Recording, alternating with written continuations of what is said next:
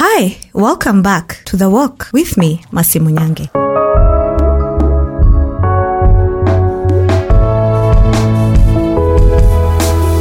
Where did it all begin, you might ask? Well, the trajectory of life is that after campus, after high school, you just want to make money as a young person. And that was no different for me. I wanted to be independent. I wanted to make my own money. I wanted to go buy my own things without asking anyone for anything. That was my key driver then that drew me to seeking for a job. So while I was in campus, in year 2, we're required to seek for an attachment as part of a practical course that would then give all students insights into the work environment. And so I looked around where I lived and began to read the newspaper and also look out in the internet for any job internships or placement opportunities. So part of the challenge was to get an attachment. And so where I lived, there were many government offices. One morning, I prepared a CV and I picked my university placement letter, attached onto it, and headed out door by door, dropping my CV. A few weeks later, I receive a call. Good morning, Mercy Munyange. You've actually qualified for a placement in the company. For an internship, which was 3 months, no pay, that allowed me to work from 8 to 3 p.m. This enabled me to pursue my degree in the evening. It's while I was working at this parastatal that I learned different work ethics. I learned the value of rising early. I learned the value of communicating with others. And I learned the value of order. And I learned the value of discipline. Walking in this 3 months journey was not always easy. Having to balance between work demands and school, navigating through life as a young person, required me to then have a change in my mindset. Prioritize that which was important then, in line with the fact that I needed to finish campus.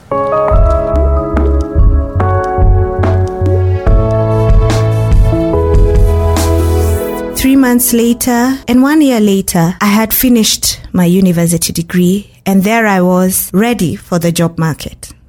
During this time, I had 3 other placements in 3 other organizations, but now I wanted one that could pay me. Now that I had a degree, I wanted to have my own money, make my own money. And just like everybody else, had the ambition to be able to pursue this. And so what did I do? I wrote a list of all the companies that I knew, printed out my CV, and dropped them to each and all the offices of these organizations. I got a call on one day, and I actually missed this call. I missed it. And so I tried calling back this number, and as soon as it went through, it just kept saying, press 1 for this, press 2 for this. Thank you for calling us. Kindly press 1 if you need to talk to customer service. And press 2 if you have I kept trying. During that time, I mentioned to a friend of mine that I had received a call from a number, and she asked me, who was it? And because I didn't know who it was, because I couldn't get through to that number, we both kept trying. At around 4 p.m., my friend got through, and she acted as if it was Mercy. And lo and behold, I was invited for an interview the same day and had missed it. Luckily, my friend was able to negotiate for me to go in for an interview the following day. So here I was thinking, yes, somebody has read my CV. Yes, this is my one chance, my one shot to work and impress these people and to get this job and to make money and to live life and to pursue life and happiness. So here I was, excited about the impossibility of an opportunity, but yet again, afraid of what lied ahead. I began to panic. I began to ask myself, what do I do? How do I do it? All I had was an organization name and a time for an interview. I went back and applied the very thing I had learnt at the university. Research, practice, and apply. I had the help of my sister who coached me through the night over all the possible questions and possible answers, but it wasn't enough. I was still jittery. This was my one shot that I almost missed, and so I had to make it count. Come interview day, I put my best foot forward. Not sure of the outcome, I left it all with a hope that maybe, just maybe, I impressed the panel and that they would call me back. A few weeks later, I received a phone call, and this marked the beginning of a 10-year journey in this organization, where I grew through the ranks and later exiting to work in different organizations in different capacities.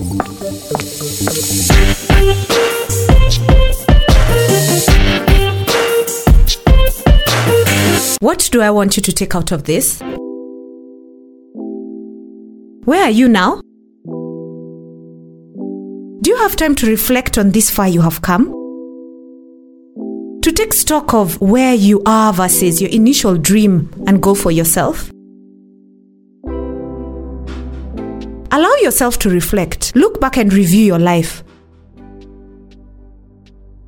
Who are some of the people that you have met in your walk in life that have helped you in one way or another be where you are? Who is that person or people who have made you learn a tough lesson never to be forgotten in life? What opportunities have you missed in life? Is it school due to one reason or another? A job? A relationship? Deals that fell through the crack even after trying and putting your best foot forward? Have you been relentless in the pursuit of your dream? Have you followed through that missed opportunity and it actually turned around and became the door that led you to grow and be where you are today? Has your dream changed over the years due to your circumstances? Dream again, keep dreaming, and pursue your goal in life. Don't let a missed opportunity deter you from pursuing your walk. Keep walking and pursue all the opportunities that present themselves in your life.